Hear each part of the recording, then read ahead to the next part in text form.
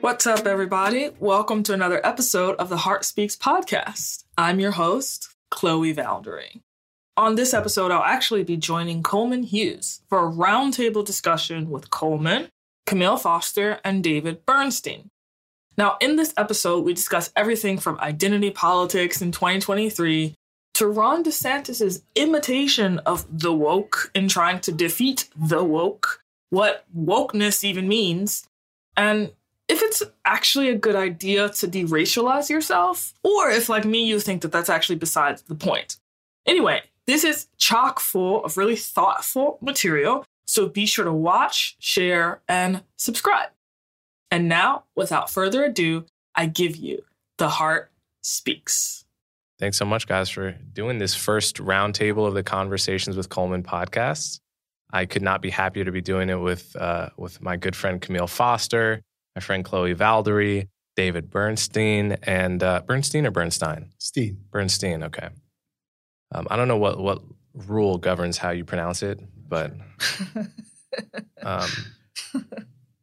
anyway, we're here to talk about kind of whatever topics we really want to discuss, but a lot of things we might be excited to discuss are, the controversy over DeSantis' rejection of an AP curriculum in African American studies. We may want to talk about issues related to post-racialism, which actually connect to that issue because part of what was rejected by DeSantis was a part of the Florida curriculum, which dealt with quote-unquote post-racial racism or colorblind racism, the notion that being colorblind is tantamount to racism. That's someplace we might start. We could also just talk about, how history should be taught and related issues. So I guess let's just start there. Have you guys been paying attention to this controversy at all? And do you have any reactions to this salient issue right now?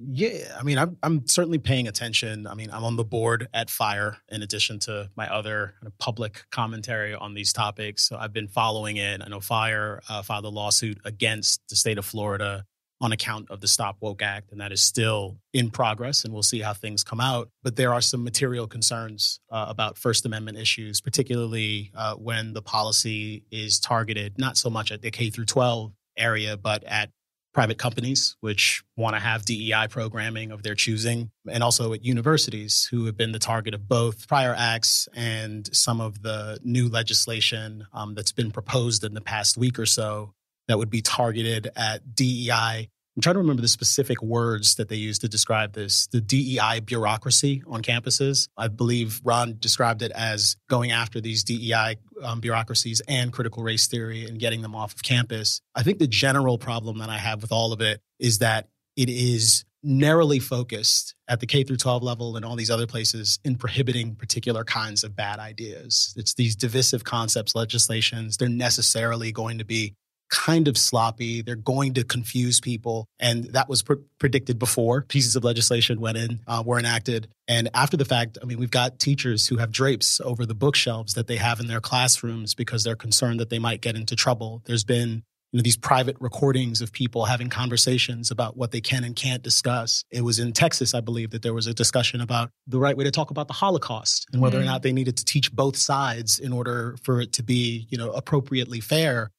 And some of this is not so much that the legislation gives one the sense that they need to teach both sides of the Holocaust. It's the general climate of concern and fear that has been animated by this particular approach. And I think there are alternatives if our goal is to actually have classrooms that are focused on critical thinking and teaching folks how to learn, on, of course, prohibiting any sort of bigoted language, but giving folks enough room to have complicated discussions at the appropriate age level. And I think you affirmatively pass policies that try to achieve those goals. I think the kind of negative, specifically ideologically motivated targeting of ideas and the prohibition of ideas is just, it's dangerous. It has all sorts of profoundly bad potential implications. And it's hard to even predict what sort of abuses might happen if the governor and other related allies of his are able to get a bit too much control over the way that education happens, you're essentially centralizing a lot of the problems that in this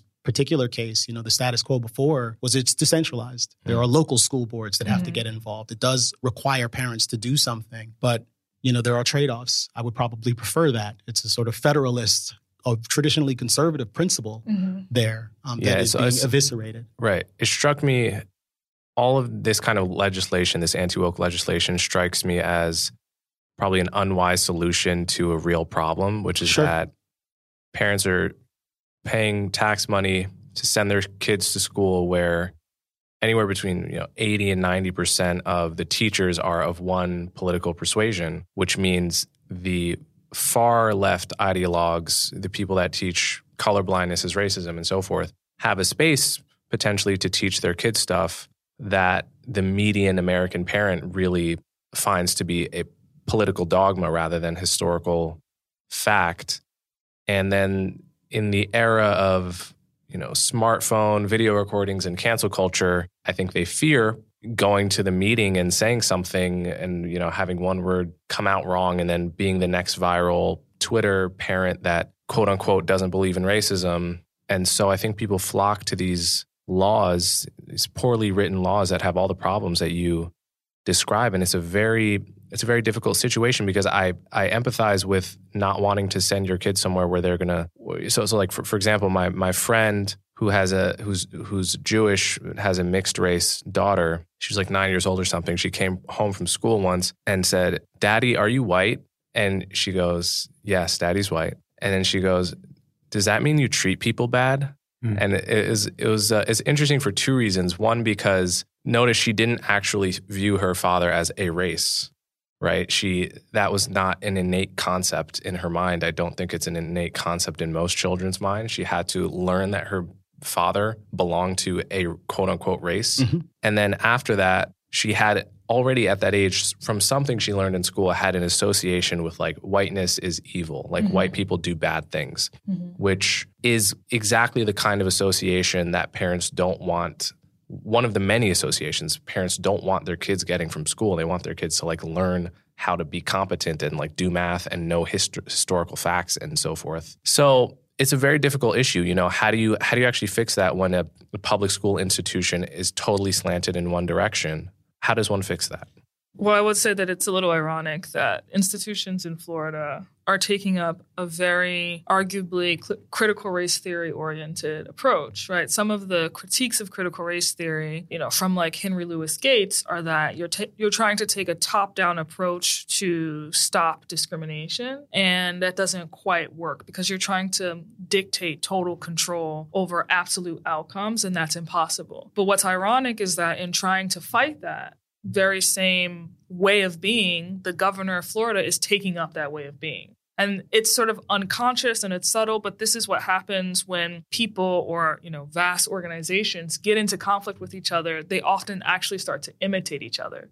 They start to take on the patterns and the behaviors and the motivations of their opponents, totally unknowingly. And so you have this situation where in response to people saying whiteness equals bad, Florida is basically saying all things that we perceive as woke, all things that we define as woke equals bad. So if you create this broad sweeping association and use that to advance political power, we're going to take that same strategy and try to advance political power on our end, but it doesn't work. It creates these fracturings. And from my perspective, the only possible option is to actually try to create a space where parents and teachers and all people within specific communities get involved in the shaping and making of the curriculum. And there's nothing that can really replace that. And that requires hard work. That requires the building of community. Yeah. So when I first heard about the Florida curriculum, I read in the New York Times that Henry Louis Gates had endorsed it. And I thought, okay, so this is probably a completely solid curriculum. I'm going to be happy with it. And then I found a copy online somewhere and I started looking through it. And it's not the most problematic thing I've ever seen, but there were some parts of it where clearly they were just offering one view on reparations, for example. And now I don't support what DeSantis did. When I was watching this all unfold, I was wishing, why did they have to have that legislation that banned those ideas? Why couldn't have he instead demanded that there was an opposing view in each case? And if he had demanded that, I would have supported it. The problem is that's not where they're coming from. They want to completely ban all talk of intersectionality and all talk of CRT. And I think that's really wrong and dangerous. I have to say, though, I'm not so sure that censorship is worse than indoctrination. I mean, if I had to take my pick, would I want my kid to not learn something like Ibram X. Kendi, or would I want him to be indoctrinated in it? I'd rather, I think, him not learn it than be indoctrinated in it. And, and by the way, that's very real for me. I have kids that are, seniors in high school. And my son's school district, Montgomery County, Maryland, just went through an anti-racism audit. And the system decided that it's going to teach kids to recognize and resist systems of oppression. Mm-hmm. And I think we know what that's going to be like, how that curriculum is going to unfold. So for me, I want my kids to be able to learn and be subject to critical thinking. And I think that that's going to be lost if we don't do something. Unfortunately, the DeSantis plan is not the right way to go about it. And, there's not enough people, I feel right now, there's not enough of a constituency that's arguing for teaching opposing views on these issues. And I think that's one of the big projects. I've always thought, going to what you said, Chloe, about bringing people together, teachers and parents and the like, if you had done a thoughts experiment and you brought sort of maybe 5 semi-woke educators together, historians, let's say, and 5 semi-traditionalist educators, and you put them in a room for a week, would they be able to fashion a national narrative that more or less we could all live with? And I think that would be interesting to see and find out. Mm-hmm. It is interesting. I mean, I suspect we should, I've sort of took us in a different direction by talking about a lot of the broad issues. The AP curriculum issue is unique and is worth taking up on its own. The specific thing to consider from my standpoint initially was, we're talking about an AP class that only certain kids are likely to take. These are 12th graders. This is consistent with a lot of the kind of stuff that they would get if they went to university.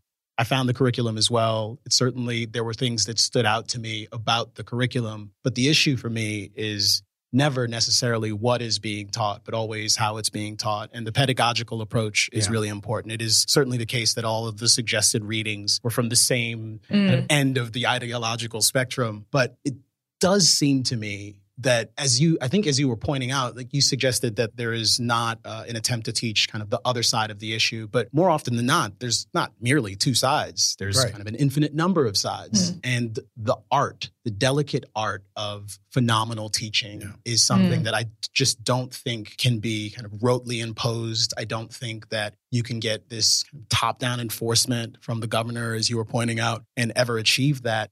There are no shortcuts. I think the fact that things are widely distributed, that there is an expectation that there will be local control, that teachers and parents are expected to get together and make hard choices about curriculum in the context of these school board meetings and such is appropriate if you can add choice to that dynamic. So more parents have the ability to get out of kind of crummy schools or their local schools. They don't only have one option. I think that would help. But I think it's also imperative to just stress that there are no shortcuts. So in the AP case, this by definition is a curriculum that the whole state is going to adopt in a standardized way, right? So I really... Although it may not be available in every school, right? Right. If the school doesn't have AP classes, then it wouldn't be available. Right. So the wisdom of local communities bargaining and haggling amongst themselves in person at school board meetings and this town coming to a different consensus than this town makes a lot of sense to me. But how does that apply to a curriculum that's by definition standardized across a huge state where it's like a lot of different kinds of towns in Florida have to agree on the same curriculum, and Florida basically encompasses the political opinions of the whole country. It might as well be a country unto itself, right? like Texas and California. Yeah, that may be the best we can do, but it's a bit depressing to think that we can't fashion a common narrative or a common pedagogical approach to some of these very big problems. I've heard Chris Rufo, who's obviously siding with DeSantis in his approach here, say, well, ultimately, aren't we just going to end up with red state and blue state realities? And maybe he's even pushing in that direction. And I found that a bit depressing. I do feel that we haven't tried to fashion or refashion a common narrative. One of my favorite phrases these days is patriotic pluralism. And it's this sort of the idea that the right is very patriotic but not very pluralistic, and the left is very pluralistic but not very patriotic, and that we can develop, if we work at it, a common narrative that I think is really central to who Americans have traditionally been and how we see ourselves, and to sort of jump to sort of this very bifurcated reality where everything that's decided at the local level. I wonder what's going to be left of sort of a common national identity if every single city and every school district is really coming at it in their own local flavor. Is the left pluralistic? What does that mean exactly? Well, I mean, I think that they prize the idea of diversity. Okay. And I understand that those are grand simplifications, but I'm trying to find a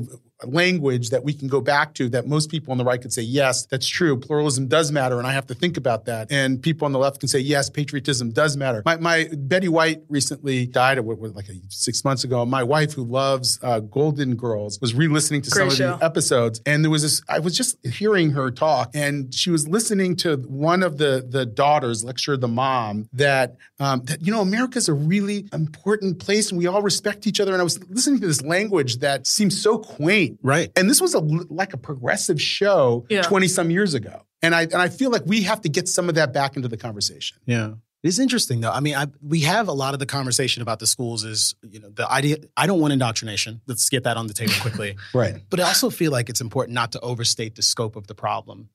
Like, there's a very real sense in which the schools aren't responsible for making us patriotic citizens. They're not responsible for cultivating the culture that is actually going to kind of stitch us together and make us a country. And to the extent things have changed in a way that we can see when we watch old episodes of the Golden Girls, that suggests that this is coming from someplace else, which is, I think, another reason to suspect that the project of trying to kind of hive off a certain number of school districts and turn them into red school districts, or the activists who insist on creating blue school districts, that is the wrong project. It seems to me that most of the children who matriculate through those institutions are likely to be poorly served by those institutions, because if you're doing this, you're not actually valuing quality education, you're prioritizing ideology, that project is probably going to fail. Like in general, the right way to think about this might be to say schools that do this are bad schools in whatever direction. And it might even be an elite institution paid for by parents who are spending $50,000 a year, to send their kids to elementary school. But if there's a particular kind of ideological milieu, those kids are going to get that anyways. It's going to happen. The real question is,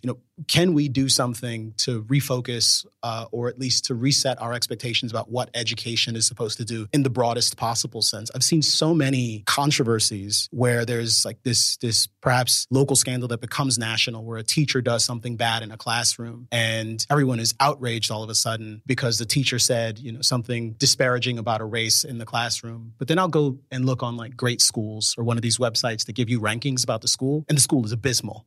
They're always uniformly the lowest performing institutions, like plummeting test scores year after year of chronic underperformance. And the scandal for you is that there was a bad teacher in the classroom? No, that's just... It's also the elite schools too, right? It's elite high schools as well that have like great math scores and send every kid to Ivy League. That's true. I think that's true too. And we do see some of this in university. But again, I think from my standpoint, it feels obvious to me that this is part of the cultural milieu. And to the extent it exists in those elite schools, unless Ron DeSantis starts passing laws that are going to prohibit elite schools from teaching it, it's going to stay there. Mm-hmm. Yeah. These sweeping, grand ideological battles that are being carried out through the legislature, can't actually touch those places. They can't. Chris Rufo can't project power into Brooklyn, New York. Right. And when I've talked to him about this, he said he doesn't want to. He doesn't plan to. Perhaps Ron DeSantis would have a different kind of project if he were elected president. And that's something that anyone who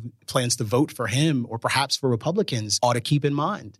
I think Rufo sees it as a war, essentially, Right. and the goal is just to take as much territory for our side. Right. Which is a huge indictment of him. I mean, it justifies some of the worst fears of his loudest critics. And I'm a critic, but I'm not his loudest critic. His loudest critics say he's a racist, monster, fascist, all sorts of other things. Yeah. And when he talks that way, it kind of sounds like it. Mm-hmm. It sounds fascistic. It sounds totalitarian, whether or not he means it that way. When he describes himself as a post-liberal, it sounds that way. I think the most charitable version of his argument I could give is that the schools have by and large been captured by that ideology. So it's the point of no return has been reached in a way that makes it more plausible to establish like two left and right wing poles than to try to get that synthesis, which is, if true, very sad. But I don't and can't give up on the prospect of Well, finding that middle ground. And the last thing I'll say is I think the media by definition shows us the extremes, and it doesn't make news when a great teacher in some town teaches the history of the slave trade in a very balanced and honest way. Right. That will never make the news. It will never make your news feed. And so one can get a skewed picture of how bad things are, but the goal is to get more and more of the teachers teaching you the horror of the Middle Passage right next to the fact that Africans were sold by other Africans, you know, and not stolen from their lands as the 1619 Project, right? Like you want that. That's the golden zone. Yeah. I think that it's wild to hear that Rufo believes that it's the point of no return because... Just to be clear, that's my summary of his that's perspective. Fair. I feel like to believe that, though, is to sort of give up on the project of democracy itself. It's like, I personally think that the purpose of education is, at least within the American context, is to produce robust citizens who can participate in our democracy and sustain our democracy. And democracy requires a kind of opponent processing, not adversarial processing, but opponent processing, whereby you actually come together in a public square and you know, iron sharpens iron. You figure out what is required in order to sustain a democracy together by having opposing viewpoints and figuring out sort of the truth between the two. And so it seems to me that to give up on or to believe that that's not possible is just to believe that democracy isn't possible anymore. And that really is quite a fascist perspective, unfortunately. Yeah. At a minimum, it's rather defeatist. I mean, there are some hills that I would totally be willing to die on, and certain victories that I'm not willing to attain in a particular way. To put this in language that many people would recognize, what does it profit a man to gain the whole world and lose his soul? Like I think that is actually the trade that's on offer here. That there are certain fundamental norms and values that we cleave to, certain ideals like pluralism, that are supposed to be indispensable in our constitutional republic, not democracy. I think the distinction is important because the democracy is a mechanism. It's like the wheel you use to steer the car. Although, you know, it's a conventional way we talk about things. Camille hates democracy. I don't hate democracy, but as a mechanism, I don't prize it. Like, if you can give me a monarchy that achieves the same ends, I'm perfectly fine with that. Can you do that? I think it's hard, but hey, it's actually really, really hard to do in a democracy as well. So it suggests that the values are actually important for us to understand. And it would be great if we talked about the values a little bit more as opposed to the shorthands that make it seem like we're talking about the same things when we're not. Can I just do a quick devil's advocate for sort of the Ron DeSantis, Chris Rufo? Do it, please. Yeah. And it's not where I come from, but I struggle with this.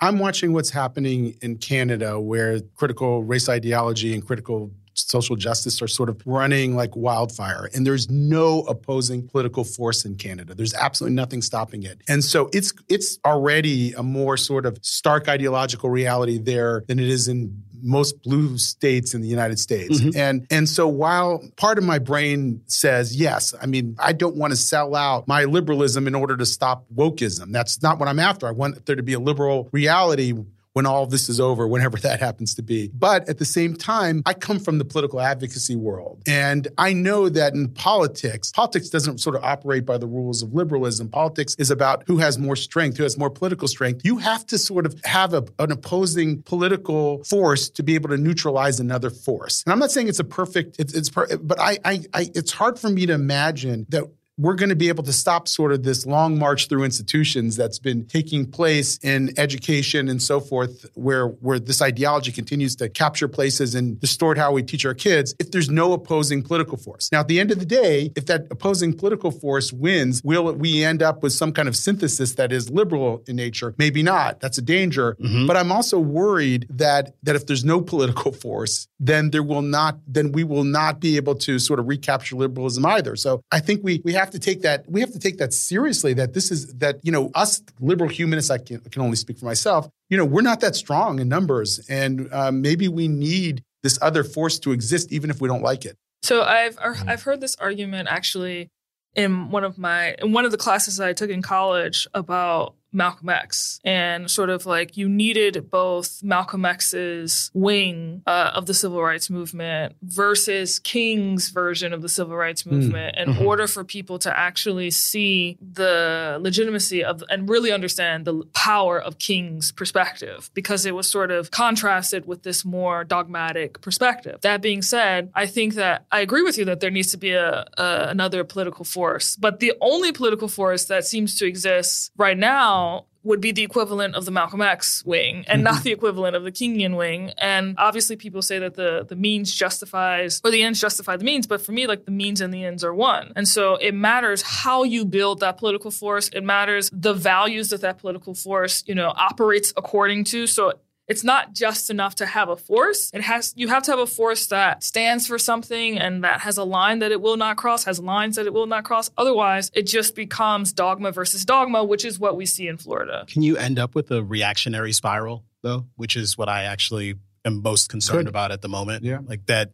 If you have, and I'm not saying it started here, but perhaps it did, activist people on the left who are pushing a particular agenda. You have reactionaries on the right who insist, we're not going to let this happen, and a similar sort of escalation on the left. I mean, even to try and be a little bit more moderate, or at least a little more even-handed in my commentary here, it is certainly the case that when I see representations of the legislations out of Florida and the actions out of Florida, I'll hear descriptions like, they don't want to teach Black history. Right. They don't want to talk about slavery in classrooms. These are mischaracterizations. They're misrepresentations. Yeah. They overlook the material problems that Coleman alluded to that actually exist on these campuses. But it also feels like a very predictable response to the tenor of the conversation that's happening now. And it might be, and in fact, I think it is the case that there are certain things that are being done that are totally appropriate. At FIRE, for example, long advocated for getting rid of these sort of pledges, these expectations that people have to pledge, do these loyalty oaths when they are hired into an organization. DEI statements. Yeah. So that's something that FIRE has long said, we should get rid of those. Like there should be prohibitions. But FIRE also says you have to be exceedingly careful about the way you do this. And they've been anything but cautious. What they've been is strident, imperious. They're talking openly about going over the walls and taking back the institutions, describing this as a war. That sort of impropriety. That is, I think decorum is actually an essential liberal value as well. Norms matter a great deal. I think the legal protections with respect to free speech are a big deal, but norms with respect to free speech are a big deal too. And they've paid lip service to free speech. And I think that might be the kind of gravest crime here. In many instances, there aren't clear violations of the law. There are disputes with respect to whether or not certain kinds of things are okay. But I think what is inarguable is that they have escalated the culture war. And as a result, maybe they intimidated the College Board into changing their curriculum in a way that some of us like. But it might also be the case that they have animated concern amongst some of the most eager activists. And we have seen similar sorts of legislation come out of places like California that is in the opposite direction. And that matters to me as well. Yeah. So I think that we have to pursue moderation here, and we have to pursue pluralism. And I think people who care about liberal values and really meaningfully do, like, have to push back against this and say, no, there has to be a better way. Like, we have to be able to come together and figure these things out and find better models for education. So one of the problems in education around these controversial subjects like race and identity and gender, sometimes it's not what is being taught, but how much of it is being taught, which is a very tricky issue to complain about. So for example, my friend showed me what his son, who's probably 6 or 7 years old, was being taught. And the subject of the day was culture. Like, what is culture? This is, as a young human, your first introduction to the concept of culture. A lot to talk about. And the first few slides were some generic introductions to what a culture is, how a culture can be different, how food can be different in different cultures. Then around page 4, it starts talking about black hairstyles, right? And then page 5, it continues talking about black hairstyles. And then page 12, it's still talking about black hair. And then page 20, and it got to the point where roughly 80% of the lesson was about black hair. Now, I think as an American, black hair is, and you know, its significance and its uniqueness and all that stuff, that would make a great 1 page of 20 on an introduction to culture, because it's something that American kids will be able to actually see with their eyes, and they can connect a subcultural difference in their own country to people wear their hair differently, and it means this, and it evolves over time. Mm-hmm. Afros used to be popular, and it kind of had this association with Black power. But that's a fine example. But for it to be the entire lesson is an extraordinarily narrow teaching of culture when there's 8 billion people in the world, and I would like a more worldly perspective to be offered. Again, it's tricky though. How do you complain about that without sounding like you're saying, oh, I just don't want to hear so much about Black people,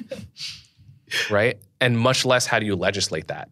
Yeah. You can only 15% of the lesson can be, right? That can't be legislated. That's a ridiculous. Yeah. So how does one even begin to go about addressing that issue? Well, this sounds like a norms issue, not a legislative issue, which is trickier because it just takes time to cultivate norms. I think we've wanted to do everything legislatively instead of actually asking how do we do the hard work of building community and being in community. And I think that so many of our problems stem from our collective failure to do that. I think legislative victories give you at least a moment to seem like you won. You can stand over the body of your defeated, vanquished enemies, and thump your chest. But I don't know that you actually win that way. And it's funny you use that example, Coleman, because I think I probably talked to you about the situation I've had with Leah when she had her first day of school. It was in February of last year, actually, at a brand new school. And I walked in and I saw this huge Black History Month display that was behind, that was right there as you come off of the elevator. And there was this book in the center of it, the title of which was Hey, Black Child. And my heart sank. And my heart sank because some of you perhaps don't know, I don't do race taxonomy at all. I reject it outright, which interestingly, for me, I find more things to hate in American public education with respect to these issues than anyone. Literally. To the extent you're talking about Black history and you're doing it with a smile, I find it problematic. To the extent you're talking about Black hair, I don't even want a page. I think it's all kind of gross to me. There's an implicit endorsement of the race taxonomy, and I want to confront it aggressively. But I'm a radical on these issues. I also think I'm right. All the abolitionists were radicals at one point. So we can talk about this because I know there's a point of disagreement between us. I'd love to, being the only racialized white guy here. But, I've been fascinated to sort of listen in and participate to a lesser degree on the whole sort of deracialization discussion. And I think probably, I'm guessing, maybe I don't want to speak for anybody, that, we all agree that race is a social construct. But culture is not a social, culture actually exists. And sometimes I think when we're talking about race, what we really mean is culture. And the question is, how do you talk about culture in a way that doesn't overgeneralize, but actually is at the right conceptual level? How do you disaggregate culture in a way that makes sense? So let me give you an example of this. There have been a lot of Orthodox Jews getting beaten up by racialized Black guys. And about one a week in New York, last year. Now, there are a lot of people who, in the Jewish community where I come from, who want to say, why aren't we talking about the Blackness of the perpetrators? Isn't that a factor? Shouldn't we be discussing it? And I have to tell you, I'm very torn on that because the truth is that only exists in New York. There's nowhere else where there are Blacks and Jews living in close proximity. Maybe there's only one New York in that way, but where that's happening. You don't see that anywhere else. And actually, it's not even everywhere in New York. It's in 3 distinct boroughs in New York City. And so it's a cultural phenomenon. It has to be a cultural phenomenon, but it's not a Black cultural phenomenon, which is the issue. Yeah, but in a way, though, it's not also happening it's not Asians aren't doing it. But it's still not a Black cultural phenomenon. It's not 90% of Black men that are doing this. It's not even, 20% of Black men that are doing this. It's as you localized it. It's particular neighborhoods. There's a particular culture in those neighborhoods, at least one of many particular cultures in those neighborhoods, and it's producing this bad outcome. We do generalize because it's convenient and because it makes the world a little bit easier to handle. But those abstractions necessarily obscure our view of what's going on. And I think there's something about dutifully avoiding using the word Black when you've decided that you're also going to capitalize Black and use it in other contexts, but you won't use it when you're talking about this kind of racially contentious assault. But I think being deliberate and systematically, to use a somewhat charged word, avoiding invoking the race taxonomy to talk about these things is another matter entirely. I don't think black crime is a useful concept. I actually think it is actively harmful, if not outright destructive. It is a canard in a very meaningful sense. There are particular communities that have to deal with high crime rates. And in those communities, in some cases, it can be like living in a war zone. When you have 100%, 200%, 300% increase in a murder rate in a neighborhood or a borough, like that is a huge deal. To talk about it in terms of black crime, both does this kind of ugly work of essentializing blackness as somehow fundamentally violent and obscuring the very particular unique nature of the crime. And I think in that way makes it harder for us to solve the problem. Yeah, but there's this issue though, which is that it is fundamentally impossible for the state to not abstract. Impossible. Yeah. No, I expect there to be abstractions, but maps are abstractions. There are more and less useful ways to draw a map. And a map that, is, say, one-to-one and includes all of the details of the things you might encounter in the world is utterly useless. This is a bad abstraction. And I think it has become abundantly clear, given the way that race works. Yes, it's a social construct. It's also an ideological commitment. As an ideological commitment, I think it is exceedingly disruptive and has infected and poisoned our discourse. It makes it hard for us to think clearly about sophisticated problems. We have the illusion of sophistication where we talk about maternal outcomes with respect to race and imagine we're doing something important and sophisticated. I think it's preposterous. I don't think that most of the hard problems are solved with racially coded solutions. Let's take the other half of that hate crime example of in New York, we'd be talking about mostly Orthodox Jews and certain neighborhoods, I think all in Brooklyn. Probably, right? Brooklyn, I think maybe Queens as well. Maybe one in Queens. And you're talking about specific neighborhoods where lots of Orthodox Jews live and own lots of property usually, and then usually low-income black people living in the same neighborhoods on the same blocks that, both groups grow up sort of not understanding and hating the other. And I think, Camille, your point is well taken that, I grew up 10 miles away from that situation in a town in New Jersey that has maybe 30% black and almost equally Jewish, and there were no such problems. But it was, it wasn't Orthodox Jews, and it wasn't quite as many low-income black people. And there were cultural differences in both groups that make it impossible to envision a kind of scenario like you're describing. My question is, would you also want to de-racialize or de-ethnicize the other half of that? So like if I was reporting on such a crime, should I not say it was an Orthodox Jew that got assaulted? Should I just describe them both as people to be symmetrical, or should I describe the victim but not the perpetrator? Yeah. That's why I said I hear what, Camille, you had to say on that, and I sort of resonate to it, but there's a part of me that says there's still certain cultural markers that can be relevant and that we can render it impossible to actually solve the problem. Yeah. And so I think it is germane to the situation that it's an Orthodox Jew. And if you don't talk about that, then we won't actually know who's being targeted by whom. And while I agree completely that the blackness of the perpetrators is not something that you could universalize by any stretch of the imagination, I'm also not sure that it's completely irrelevant as well. I mean, it still might come from it's related to a specific cultural milieu. It's not the same as what's happening in opioid-infested white areas. It's like, I just heard this crazy statistic that white men my age, like in their mid-50s, are dying at a higher rate than black men of the same age because of fentanyl, basically. I mean, there is something about, by the way, it's like old white guys who are taking fentanyl. It's not black guys for whatever reason. I don't know why, but that's probably a side effect of the geography. If you were to talk about where it is that people are subject to the opioid crisis, my understanding is that you would, whatever you came up with there, the most useful description would be people in these sorts of areas, whether that be rural, whether that be there would be former factory towns. And it so happens that the vast majority of people in those towns are white, but you will find almost no sociological or opioid similarities between that white guy and a white guy from the suburbs. This is like one of my gripes with the George Floyd moment is that you had, black people high up in corporate America claiming some kind of advantage or gain by saying, well, look what they did to George Floyd, put me on a corporate board. Yeah. And that's somehow B is a response to A. It's seen as a response to A because they both happen to be on the same third of the skin color spectrum and be broadly identified with the same subcultural group in America. But it seems like that's, to Camille's point, just like a deeply shallow, to use a kind of oxymoron, understanding of the issue.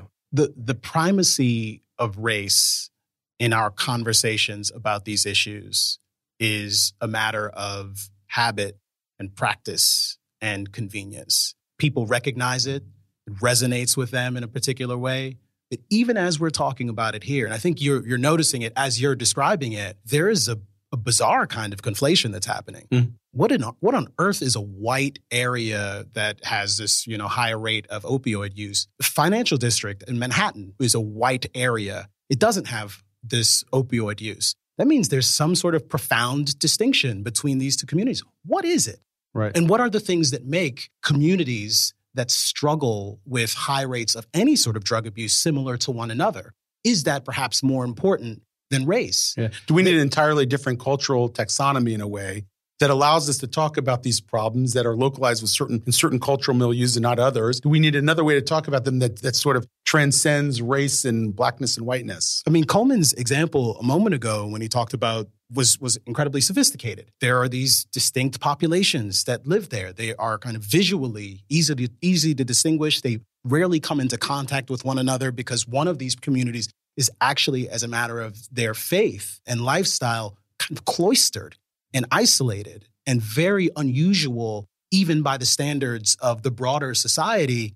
When you have a dynamic like that and you have a community that is dealing with any number of really challenging social problems and high rates of poverty, this is a bit of a powder keg. And I haven't mentioned race once there.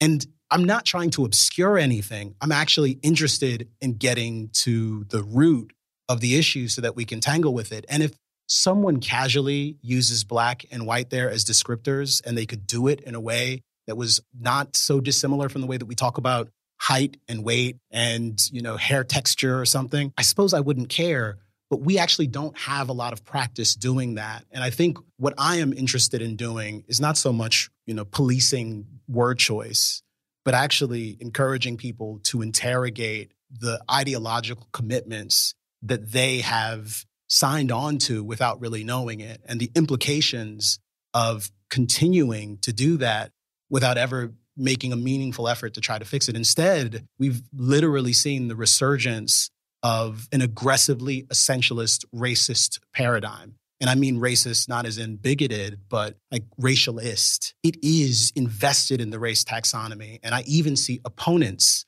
of this movement essentially giving in and using the same sort of language and talking about these issues in the same way, amplifying the problem. And I think it is a horrible dead end. The question is, when it comes to personal identity, what does it mean? I'm Jewish. Okay. I consider myself part of a Jewish people. I know to a degree that's a construct because my life as a Jew in America is very different than the life of a Hasidic Jew in Jerusalem and the like, or an Ethiopian Jew, living in, the southern Israel or whatever. But I still maintain the perhaps myth of Jewish peoplehood. And I do think it enriches me as a person. And I have people who call themselves Black American friends who like that. Mm-hmm. And enjoy being that and want to call themselves that.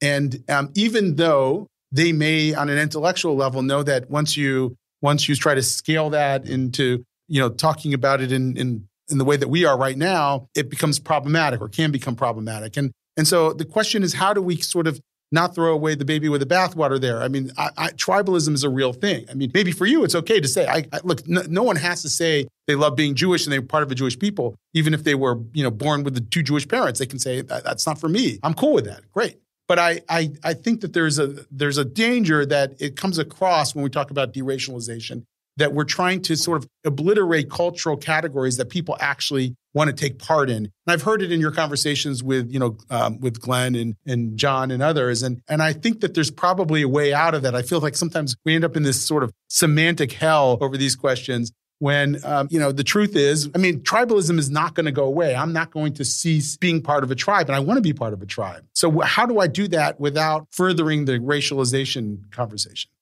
Yeah. So one thing I would say there, and you mentioned this before we started talking today, you said it exactly this way, which is how I think about it. There's a difference between identity and identity politics. I think identity I don't see as a bad thing inherently. Cultural identity I don't see as a bad thing. And in any sense, I think it's inevitable. But, like if you love the kind of food that you grew up on and you have an emotional attachment to it that is because you grew up on it, and, you may never quite feel the same about any other cooking or any other cuisine, no matter how much you like them, it might not remind you of your grandma's cooking, right? If you grew up on the music of your culture, of your subculture and your tribe, you may find that you just kind of tend to love it more than every other kind of music. And there's no reason to apologize for that. I think there's a lot of things in that domain can be what give your life meaning. I don't even necessarily fault people that make a choice to only marry someone of their own culture, though. That's not like a choice that I would ever make. If you find that your preferences have been like hardwired in some sense based on your upbringing, that you need, in order to be happy as a human being, you haven't figured out a way to do that outside of the subculture of your birth, even that I can't begrudge a person for pursuing their own happiness in that way. But when it comes into the realm of politics, I have a very different attitude, because we all have to live together. In America, what that has meant for most of our history, or let's say much of it, is that in the effort to figure out how to live together peacefully and how to flourish, at some level, we have to leave our identities at the door in terms of what policies we need to construct in order, because we all have to live under the same policies, right? We're not going to have ethnic policies for the most part, or at least we've in most ways decided against that. And your identity can't be an argument. The fact that you are you can't be an argument for why this policy should be this way or this other policy should be that way. And your sense of what's right and wrong in the world should not change based on the skin color or ethnicity or culture of people involved. So in my mind, I have a very thick firewall between cuisine and music and even language and all of these things where we are attached to particular things, not universals, but particulars. And ethics and politics, where I do think we always have to be pushing in a universal direction. I think that there's several challenges with some of what has been proposed here. One of the challenges comes from this book that I'm reading called Seeing Like a State by James C. Cook, which I would highly recommend. This is why I asked the question earlier about like how a state can see, because a state is fundamentally, in the best of worlds, interested in allocating resources to different, let's say, communities within its entity. In order to do that, it has to be reductive on some level. And so one of the questions is like, how should the state be reductive? If the answer is that it should not see skin color, then the question becomes, well, let's tease out what it should see. And I think that there have been a lot of different answers that have been valid. Mm-hmm. But then the norms would have to change in order to actually push the state to be able to see that way. And it obviously would not be enough for us to just have this conversation. The other issue I think that is pertinent is that it is this issue of the fact that human beings have different needs in order to feel fulfilled. And one of those needs is group belonging. So if we lived in a completely deracialized society, there would still be problems, right? There would still be people clinging to different identities and their identities taking them off into this capacity to be tribal. That is never going to be overcome because it's a part of our capacity as human beings to be susceptible to self-deception. So in my opinion, there is no world in which, we automatically get to, let's say, a deracialized society and all of a sudden this politicking thing that we do where we use identity to gain power sort of ceases to exist. That's never going to happen. It's built into the fabric of what it means to be human. And so the question becomes, for me, not how do we deracialize,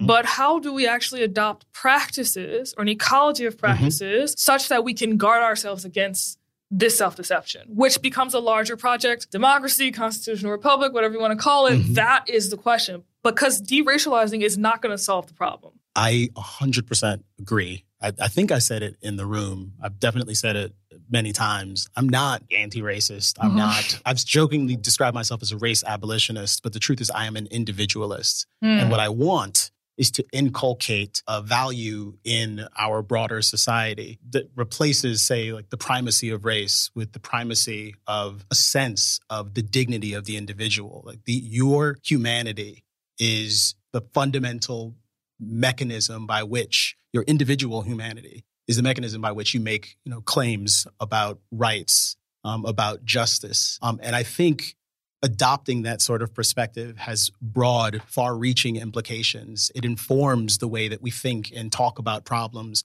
I think it gets us to a place where we can recognize that to the extent people are feeling poverty, they're not feeling Black poverty. To the extent that people are feeling joy, they're not feeling white joy. To the extent that they're feeling guilt, it isn't Asian guilt.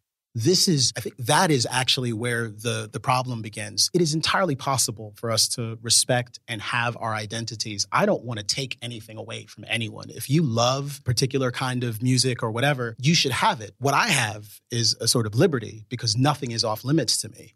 Like my culture is the broad universe of things that humans have like sort of cultivated and created, and I can borrow and take from whatever I want, and it all belongs to me. But there's also a very real sense in which I also belong to very distinct cultures of my choosing, and in some cases by kind of accident of birth. Like my family is Jamaican, but they're Jamaican in a particular way. Like no one is Jamaican in the way that the Tulla clan is. And in a real sense, no one is Jamaican in the way that Camille is. And I think that there is something really important about recognizing that. I think, very literally adopted a practice and a habit of talking about people in reductivist, essentialist ways. Even when we invoke these notions of identity, we exist in a universe of different groups at any one point in time. I don't think abandoning a notion of kind of capital B Blackness is all that expensive because in a very real sense, it's a contrivance. Like a dude from Bed-Stuy and a dude from Harlem are different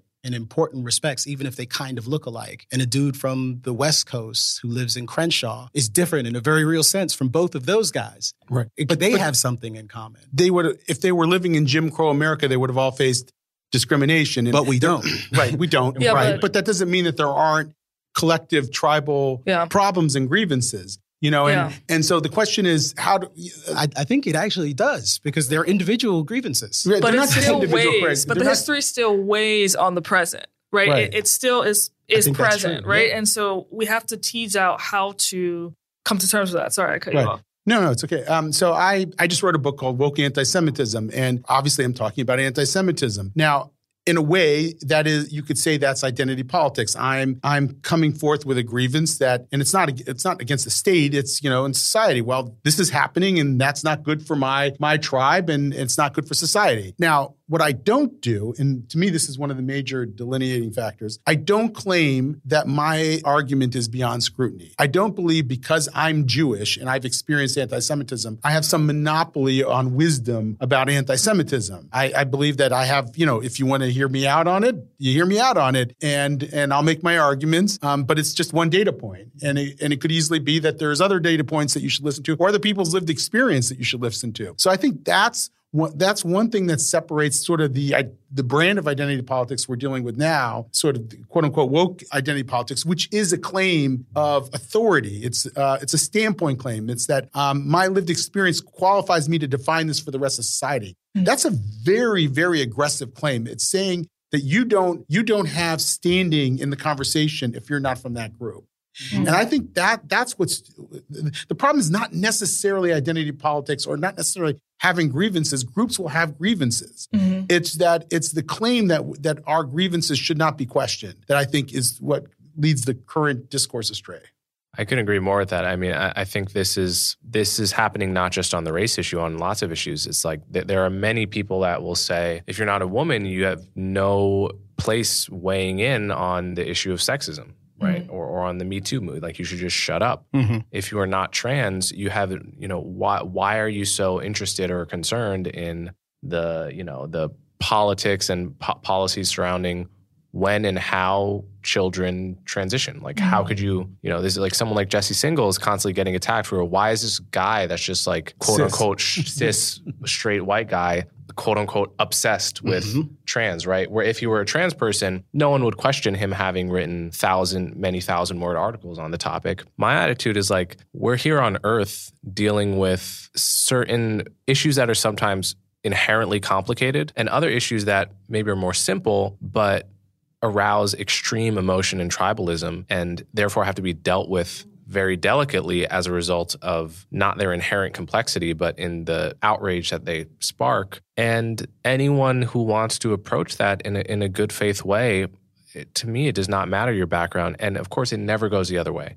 It's never that a poor person should shut up about the rich. It's only that the rich should shut up about the poor. It's never that black people should shut up about white people. It's white people should shut up about black people. It's never that trans don't understand cis. It's only ever that cis don't understand trans. Never that women should shut up about men. The unidirectionality of it, to coin a word, is very suspicious, because if it's really true that you can't understand across these boundaries, then it's going to be true in both directions. I mean, that principle would have to be symmetrical. And it isn't. And it isn't. One thing I'd say about the assertion about groups experiencing things and having, for example, grievances, is a kind of macro-micro distinction that I think is happening here, right? Where we're saying it's just kind of a collective belief, a collective sentiment. To the extent there is anything called Jewishness, we know that it isn't uniformly true that all Jews share this grievance, right? At best, we're talking about some percentage of them, perhaps even a majority of people who self-identify in that way. But the fundamental unit is still the individual person who self-describes in that way and then shares in a particular grievance.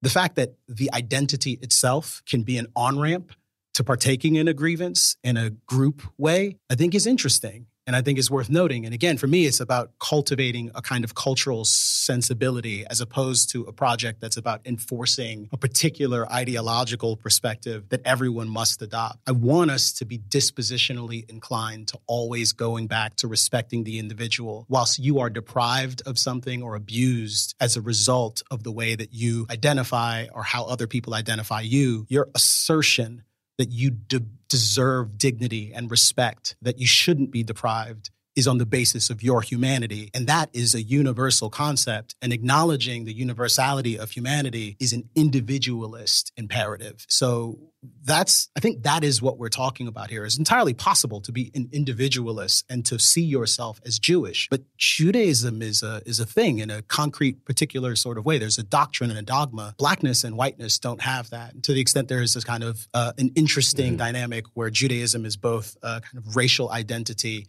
and religious, broader identity, I think that that's something that has to be disentangled as well. And I mean, there's a broad universe of people who believe themselves Jews but aren't Jewish, like how you're Jewish generally. Well, I mean, I'm Jewish according to most any definition that Jews have, but I'm not particularly religious. I might even be considered an agnostic, depending on the day. And Jews, Jewish is an ethnicity like Irish, right? There's a great Jewish thinker named David Hartman who used to say, before Jews ever got to Mount Sinai, they were slaves in the land of Egypt. So our peoplehood experience precedes our religious experience. And that's very much the case for me. I mean, you don't even hear a lot of God talk. Some people complain about this in the Jewish community. Some rabbis do, but you don't hear a lot of God talk, even in the Orthodox community, maybe more so. But like you can go to synagogue and of course the rabbi will invoke God. But outside of that setting among Jews, it's, there's sort of almost a collective agreement. We're not going to talk that way because probably most people are somewhere on the agnosticism spectrum. And so I think that's part of the Jewish experience really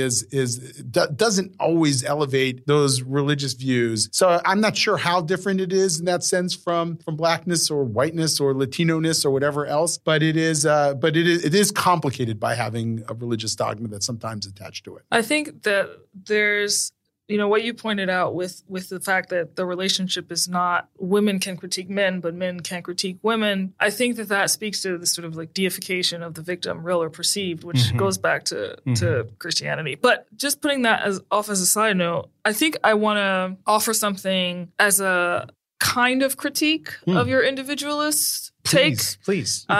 And maybe it's not a critique, maybe it's just something to think of, but like... It's a work in progress. So yeah, yeah. Mm-hmm. From some of the things that I've read within cognitive science, specifically the work of John Vervaeke, who's a cognitive scientist at the University of Toronto, around the age of, I think, like 3 or 4 is when we start to develop what we have labeled the ego, which is basically a sense of separation from our fellow humans. Mm-hmm. But the way that we develop that is actually by internalizing other people's perception of us. Mm-hmm. I say all that to say, I think it's actually cognitively impossible to be a pure individual, meaning my sense of self has been shaped by my relationships with other people. And so if you scale that up, that is going to have implications when it comes to whether we're talking about grievance within the context of a group, right? It's not as if there's this perhaps unfair take of sort of like effective altruists that I've seen going around where it's like the human being is not simply this atomized, alienated, isolated individual, and in fact can only develop in concert with other people. And so I'm curious how you make sense of that, and also how you make sense of the fact that, like, yes, it's true, let's say within the Jewish community, if someone experienced anti-Semitism and then tells others about this experience and then they all sort of organize, that is the individual having this particular experience and is able to say, on account of my humanity, I demand, rights. Mm-hmm. But at the same time, in order to advance political power, one has to organize within a cross-group level, right? Presumably. I mean, I don't know of any other situation in which, certainly you look at the civil rights movement, for example, you had people in groups organizing for the eradication of Jim Crow, for example. So I'm just curious how you tease that out, especially the first part, if you had to choose one of the two questions to... So there are a couple of parts there. I want to try to keep it all together. Yeah. So the first thing is what exactly? So the fact that there's no such thing as a purely animated, isolated individual. Yes, man squatting outside of society. Exactly. I don't mean this in a theoretical sense. I mean it literally. To the extent there is anything that we all have in common, it is our individual humanity. And no one else can be the person that I am. Sure. It is, of course, the case that an individual is shaped by the context they find themselves in, the particular context they find themselves in. But the notion of there being concrete, definite, and of blackness is also kind of as absurd as the notion of there being this concrete, absolute individual isolated from society. We're not talking about those kinds of things. I think what I'm talking about merely is the absolute truth that we all are self-owners and that is an idea that is essential to the actual organization and functioning of a free society. And it's actually core to a lot of the principles that we're defending when we're doing things like, say, abolishing slavery. The issue there isn't, well, Black people shouldn't be in chains. Sure. The fundamental issue, as the pin on my shirt says, is I am a man. This was the sanitation workers' strike signed from 1965. I believe. But it was also inspired by this medallion that was very popular amongst abolitionists that says, am I not a brother and a man? And has this person of an ebony hue kneeling, like showing the chains that have been put on their wrists. There is an assertion of dignity, a claim for their actual endowment as a human, the full recognition of their humanity, and it's being made on the basis of their individualism. And I think the abolitionist movement is global in scope. To the extent there were these groups that were participating in, the civil rights movement later, it's odd. It's Black History Month now. We'll talk about the Freedom Riders and we'll celebrate them. But we know who the 3 men were who were murdered doing a freedom ride. 2 of those men were not self-identifying as Black. They would have self-identified as Jewish, would have been broadly recognized. So I have a question about that. They were partners in that project. So I'm with you 100% on a word like blackness or whiteness. Right? These are the kinds of words that I'll only ever use in scare quotes, even if I don't actually gesticulate that way. Yeah. But a descriptor like Black or white or Jewish or Irish or Uyghur or Korean, I view these as nothing more than descriptors of a particular ethnic group that describes isolated ancestry for a long enough time to cross some unspecified threshold where it's a useful shorthand. And so I view those words as no more meaningful than that. And I guess when I use Black and white in an American context, when I use Black in an American context, I generally mean an ethnic group that formed as a result of a section of Africa peeling off and establishing and in a new land, and then learning to speak the same language but remaining distinct in many ways. That's blackness? No, that's why Black refers to a particular ethnic group in America rather than the other definition of it, which could be racial. But I mean, I'm referred to as Black. My family is from Jamaica. Right. I'm not a native-born Black person. I suppose they have the is it ADOS? Although that would, what is ADOS? African descendant of American slaves? Yeah. So I wouldn't American qualify descendant as ADOS. of slaves. I mean, to the extent there's some ethnicity, I mean, that's more defensible than this notion of Blackness, which tends to subsume all manner of people who kind of sort of look alike, which I think there's a very real sense in which like some of these concepts are just like obviously absurd once we actually start to look at them more closely, like Asianness, for example. Yeah, that's totally an absurd one. But Blackness is as silly. I know, but especially maybe not quite as silly. By the way, I'm Asian American in that my mom is an Iraqi Jew, and I am 50.4% according to 23andMe Asian. So my wife, who is from Hong Kong, like, you're not Asian. Stop saying you are. But it is. It's an interesting thing. I had a philosophy professor in college who used to say critical reasoning requires two faculties, not one. The faculty to make distinctions for sure, but also the faculty to make good generalizations. Yes. And so what generalizations are germane? What generalizations about ethnicity make sense and which ones don't? Right. I was just listening to this comedian. I can't remember. He's half Black, half Korean, and he was talking about his Korean mother. And it was hilarious. I mean, he was talking about his mother saying, no, that's true. And of course, as soon as I heard that, I started making fun of my wife who who says, yes, I will say what's ever on my mind. It's because it's true. And, we both recognized that cultural stereotype is having validity because we see it in ourselves, in our own lives. Mm-hmm. And I think we have, and that's why comedy is funny, by the way. Comedy is funny because it allows us to air that in a slightly safer way than you might otherwise. And so I don't think we should be too quick to give up that because they'll continue to exist because they're real in a sense, because we see them in our own lives. You can't pretend not to see them. Mm-hmm. But can I take a run at something?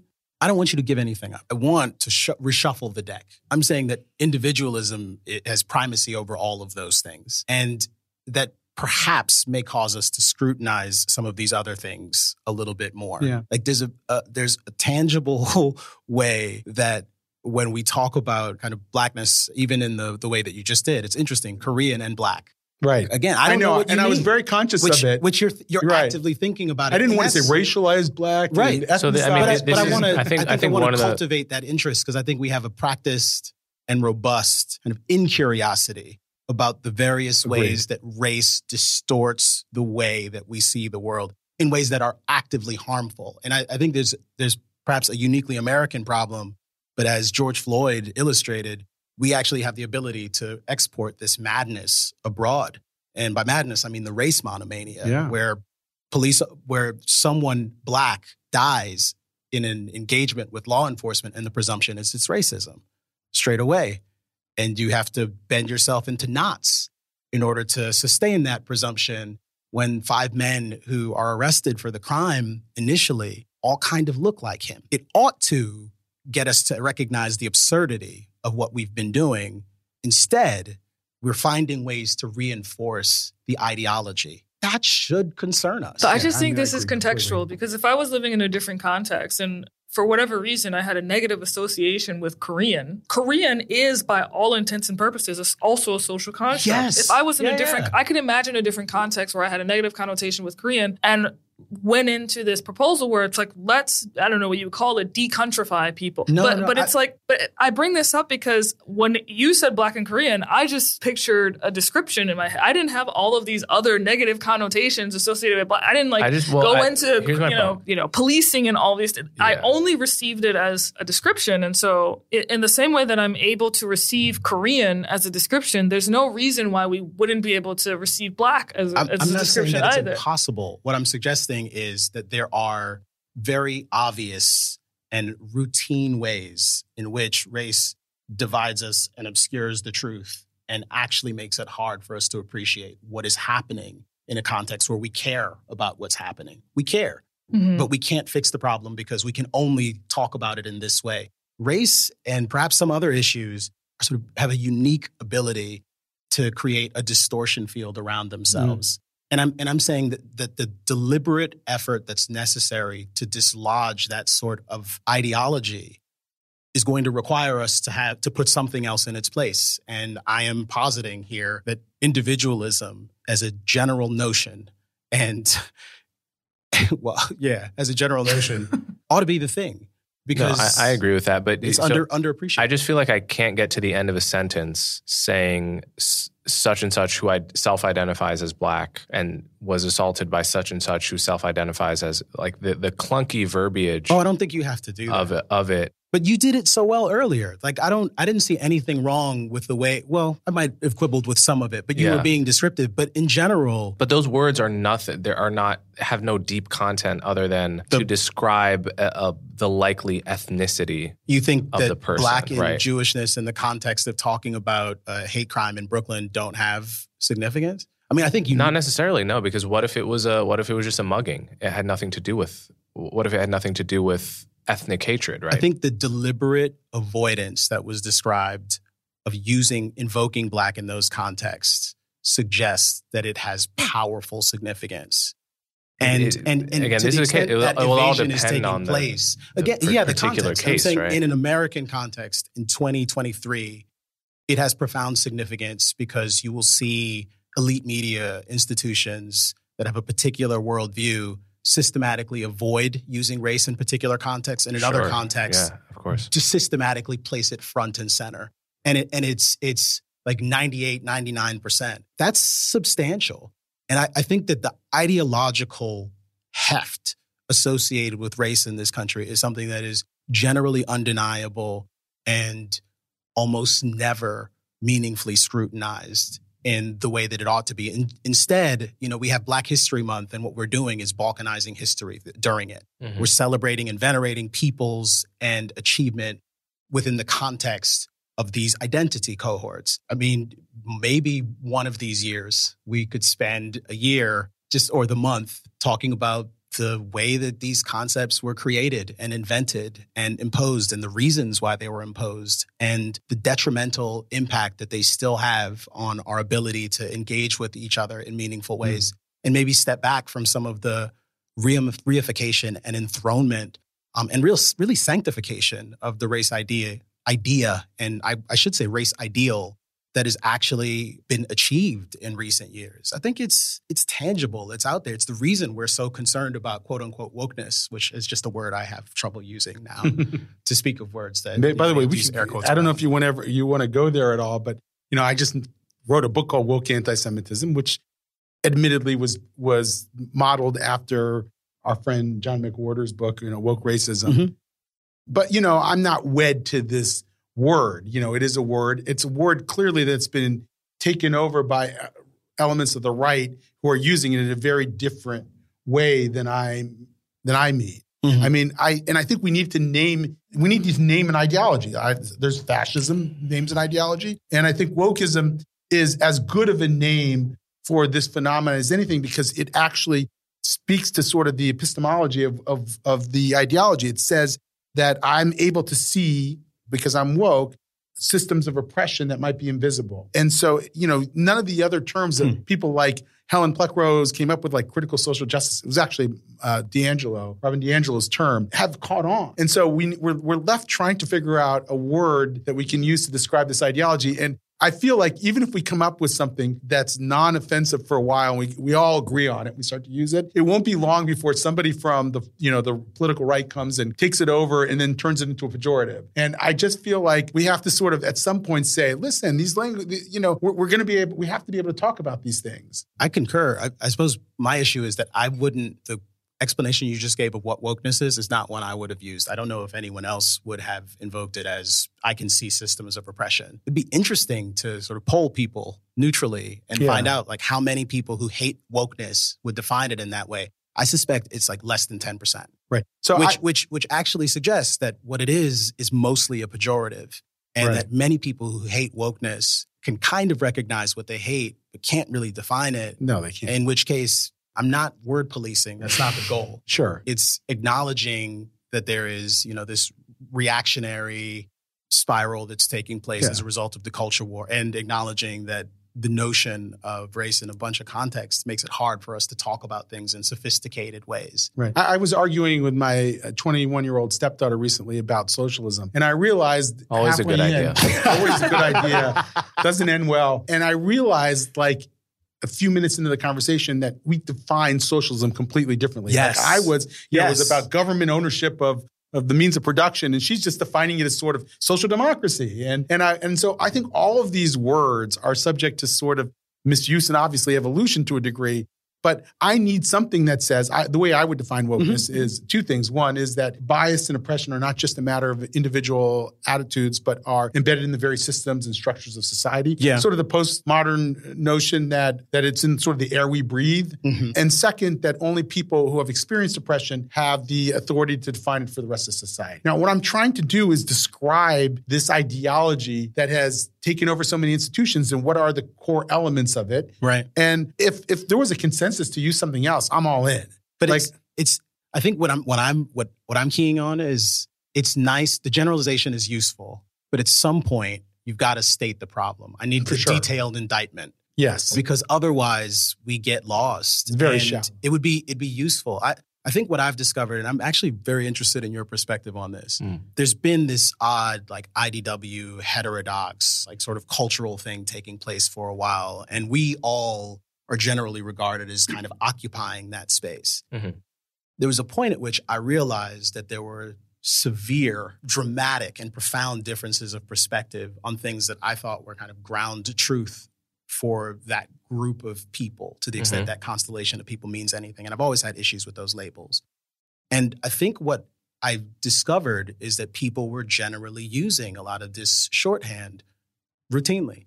And oftentimes in contexts where they were just kind of, bemoaning the state of the world and, like, having a conversation about how bad things were and how inexorably bad it was likely to get. So that pessimism probably didn't help. But I think we lost track of, like, actually having the meaningful conversation about what our affirmative values are.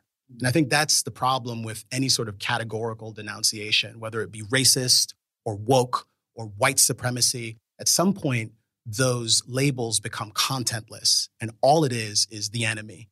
It's the enemy and it's the us. And in a world where conservatism has become a similarly kind of contentless label, like, I don't know what it means relative to what it meant 30 years ago. Like, it should, again, dispositionally, let's occasionally restate our values. Let's make sure we're on the same page and do it in a thoughtful way. And I think it's a matter of just, decorum, discipline, perhaps. So I mean, if I were to try to summarize how a woke person's values might differ from my own, I would say that I am pro freedom of speech, pro hearing arguments that may disagree with your own and evaluating them based on reason, logic, evidence, the values that those arguments promote, the consequences of those values, any philosophical paradigm by which you might assess that argument, rather than by the identity of the speaker.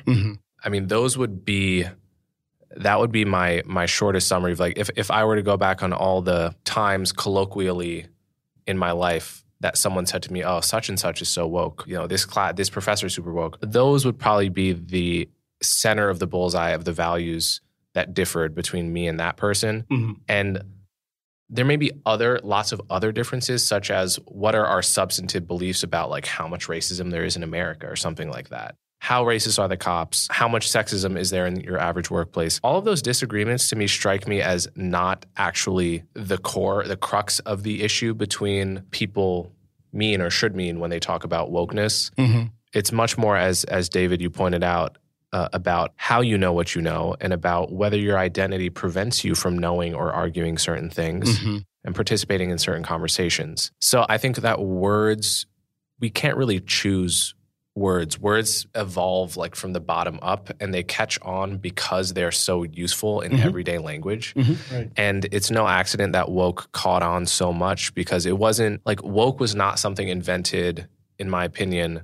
Well, in everyone's opinion, it was not something invented by the right, by its critics. Yeah. By its critics. That's right. It was co-opted. It was by the right. But but it emerged like in the street, for lack of a better word. I don't mean in the hood. I just mean in real life. People just started using it because it's so well captured a new phenomenon of a certain kind of person. Like at a certain point, no one used to work out, and there used to be no concept of a jock, right? At some point in history, I imagine, because people didn't really like going to the gym was not a thing in the 19th century, really. So at some point, this new phenomenon came about, and like the word jock must have stuck. I'm sure John McWhorter knows the history of it. Yeah. And then it becomes a really useful shorthand for a phenomenon and a type of person, which is by definition a stereotype. And that's what woke is. But, we were at this conference in the UK with a lot of quote-unquote anti-woke Brits, and somebody asked this panel, what do you think of the word woke? And every single person on the panel said, oh, I don't use the word woke. It's problematic, blah, blah, blah, blah, blah. And then throughout the conference, the entire time, people were talking about woke. Yeah. And, I was at the Quillette had a get-together in New Orleans, and I was with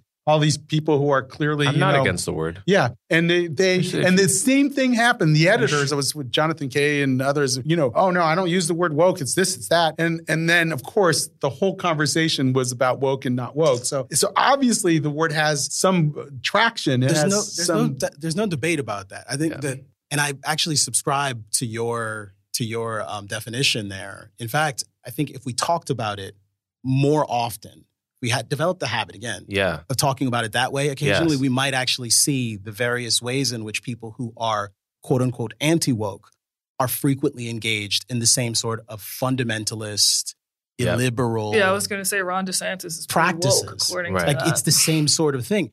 What I've always tried to tell people is, to the extent I am opposed to wokeness, it's for the same reasons I oppose other forms of people imagining that you derived your authority from your status as a member of some group. This is the important thing that I'm actually fighting for, and not the thing that I'm fighting against, which I have at some point you have to talk about. A reply guy on Twitter who any tweet I post about any topic, he will go, says the guy that voted for Biden. You not blocked him? I don't block. I've never blocked anyone on Is that Twitter. True? Never. Can we talk about this? We can. I mean, I should probably talk about it with my therapist, but, which I also don't have. But do you care that this person is replying to your stuff? I mean, you're mentioning it here, so. I noticed it. I certainly noticed it. I just don't want to ever give someone the win of knowing of them seeing that I blocked them. But they feel like it's a win. It's not actually a win. Left and right. Yeah, but I don't even want them to feel that it's a win. Like I block people for two reasons. One, if you're being sort of like openly abusive, like I block you because I don't need to engage with that. Two, if you're just being like really, really annoying, and I do it for my own purposes. Like I don't need that sort of distraction. Like it's going to agitate me. It's going to annoy me. It's going to make me upset. I'm going to think about it later. Like it'll continue to show up on my feed. Sometimes even muting those people like isn't enough because then they're like commenting on the thread and it's changing it in different ways. I mute people precisely because they can't see that they're muted. Yeah, but I'll block you. I'll block you, and I don't actually. I'm so crazy that I'd rather onload all of the craziness and agitation and annoyance that you just described than give someone I dislike a win. Yeah, even a perceived win in their warped mind. Yeah, and again, I should probably talk to my therapist about that, but that's my policy. Are there similar approaches to blocking? I don't know. Go ahead. I mean, I will block people if they're being just, jackasses. Yeah. But I can't really do the mutes because I can, but like then I get tempted to like unmute. Yes. Just to see what they may have said.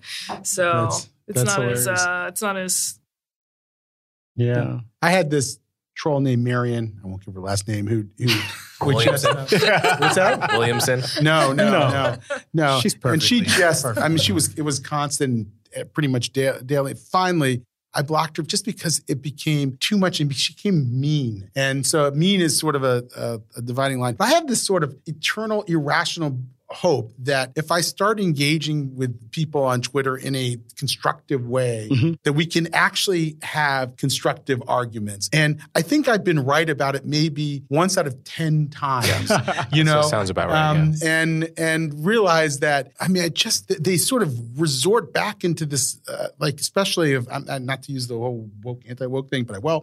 If they go, this pervasive snark and I just want to say, well, can't we just go back to that, having the conversation and asking how you think you know what you know? The having the public eye on you, which is what Twitter is. Every commenter knows that they're in a public space and others are going to be reading. And that's when the snark comes out. I don't think all those people are snarky people. I think if you talk to them one-on-one, most of them you'd be able to have a very respectful and totally different tenor of conversation with them. But because they're on stage, they bring out the snark and they hope that they're perceived to be owning you, and that's the goal. And you can't have a conversation like that. I try to do the thing as well, engage in constructive ways. I've even tried to, and have many, many times in recent months and weeks, I've been quote tweeting something I don't like, but rephrased it so that it is not as pointed. And it's direct. It's stating my perspective. It's clear that I disagree,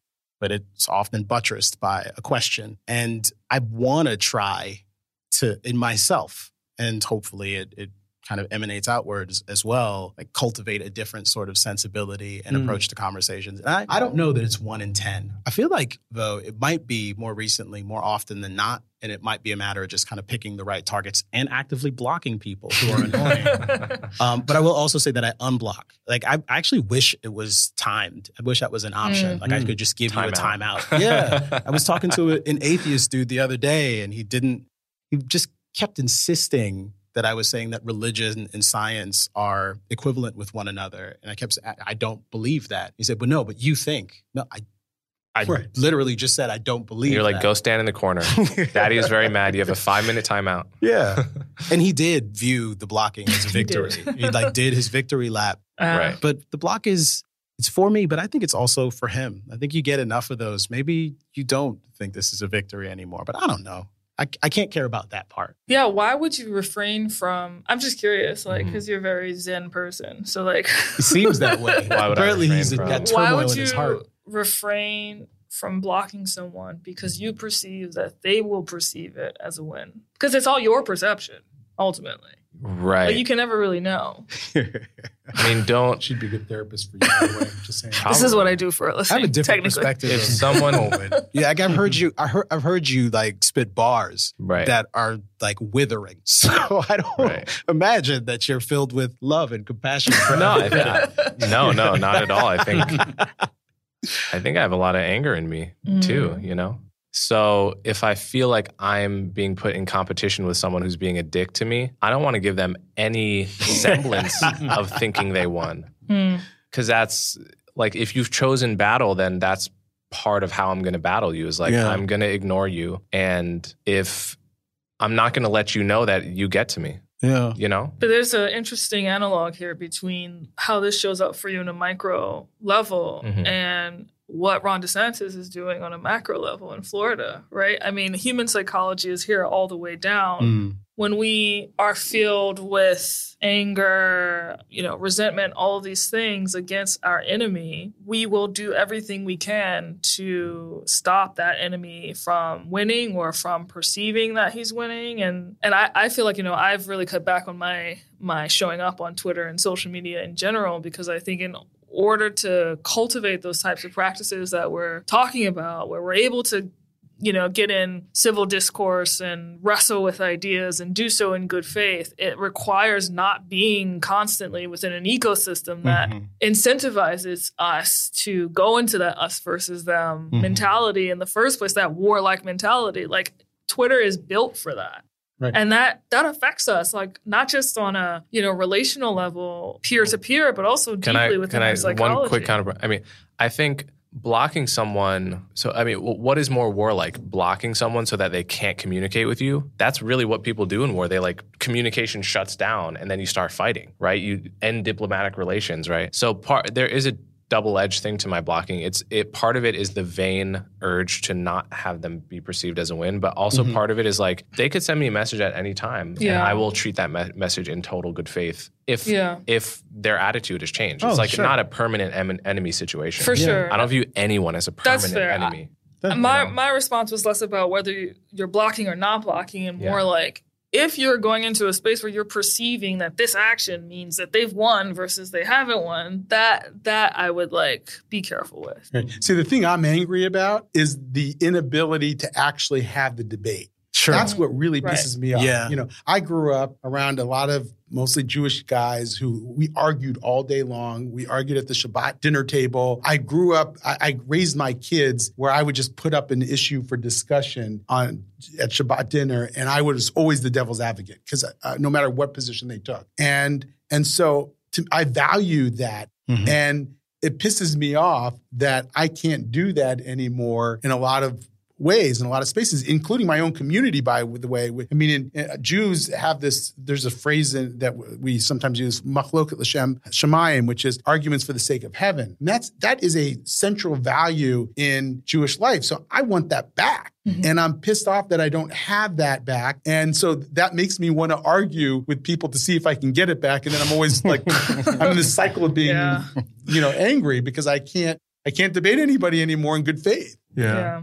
You know, my kids have changed me. I think I'm like, I am annoyed by that. I'm also like quite heartbroken by it. And heartbroken is probably the right word. And I actually find that I probably have like more kind of sympathy for people who are like uniquely abusive towards me, who imagine that the only way I could hold my positions in public is if I was being compensated for doing it all. And I assure you that I would make far more money if I were advocating for all of the opposite things. Like, it's just true. Like, I'm like decent at a lot of things, and it's cost me to be Camille Foster in public and to have this particular constellation of views.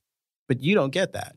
And it's actually like, it's really sad that you can't imagine that it's otherwise, because I'd be happy to talk to you. And you might even be able to change my mind on some things. I've certainly had my my perspective altered by people in recent months and years. And I want to echo like Chloe's sentiment, and perhaps not for you, Coleman, but for anyone else watching. It is for you, like protecting your own peace and not being consumed by enmity and contempt is for you. And the place where I probably still need to do this is the only people I generally have like this kind of unquenchable contempt for are people who are actively, physically doing like violence to other people. And even there, I try to marshal some kind of sympathy. And people who won't engage.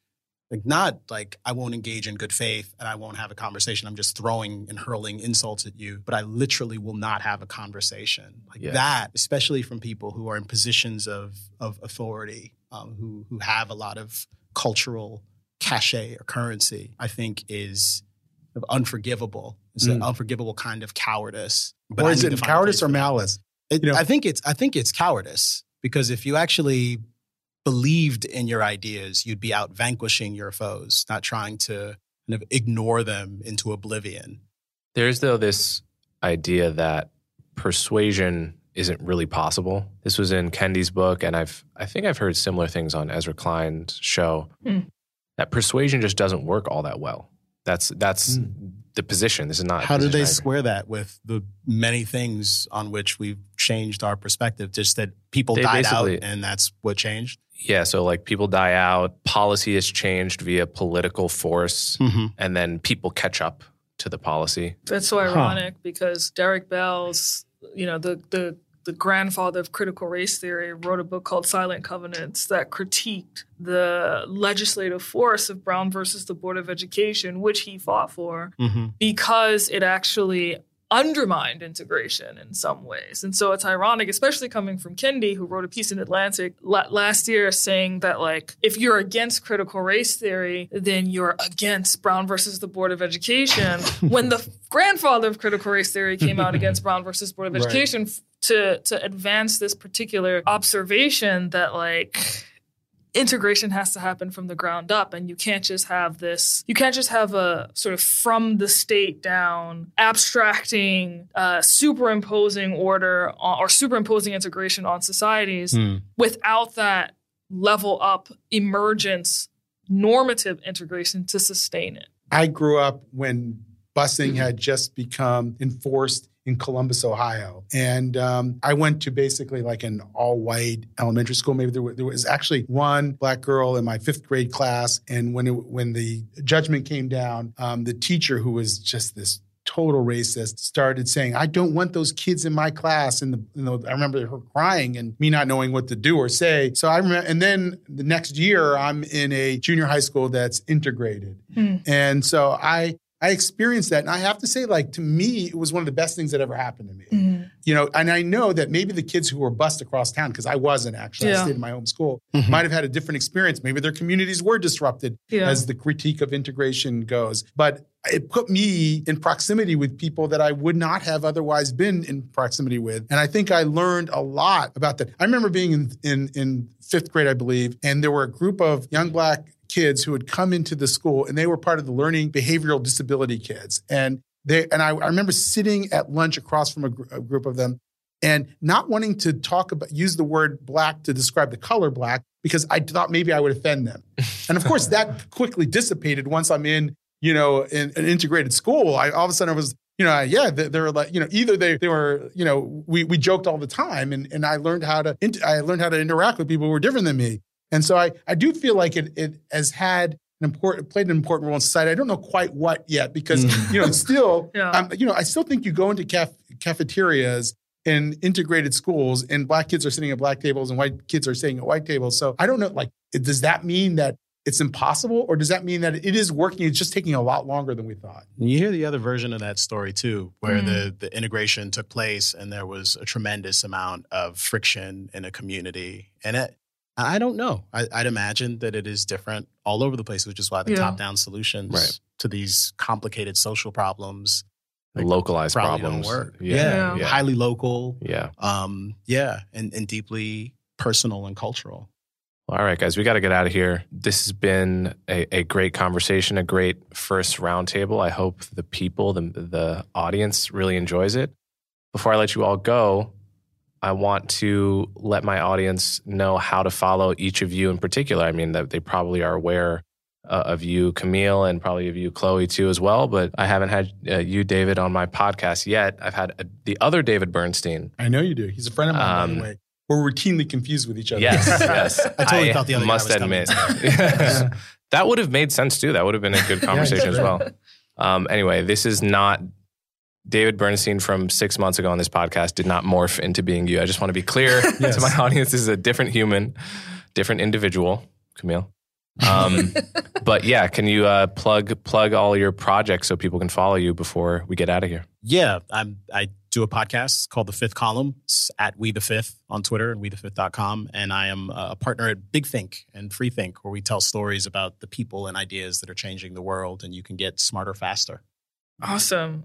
You can check out my podcast, The Heart Speaks. You can also check out my startup, Theory of Enchantment. We do awesome anti-racism training that's rooted in giving people a cultivation of practices so that they can show up whole, secure within themselves, and so that they don't project their insecurities onto other people. We just shot something with you. You did? Yeah. Yeah. It looks Came out good. yesterday. Yeah. Yeah. Is that right? Yeah. Oh, I didn't know that. Just a lot of people that work there. Go watch that. I'm David Bernstein, the David Bernstein of the Jewish Institute for Liberal Values. Yeah, I went to The Ohio State University. And I'm a founder of an I've been in the Jewish advocacy world my entire life, and I'm a founder of this organization that's meant to push back against this ideology, which has found favor in large swaths of the Jewish community, and to try to restore open discourse and liberal values into Jewish life, and to push back against the variant of anti-Semitism that we argue is emerging in this current ideological milieu. You can find me on Twitter at David L. Bernstein, Bernstein, and I'm the author of Woke Anti-Semitism, How a Progressive Ideology Harms Jews. You can also find the organization jilv.org. All right, David, Chloe, Camille, thanks so much. Thank you. Thanks.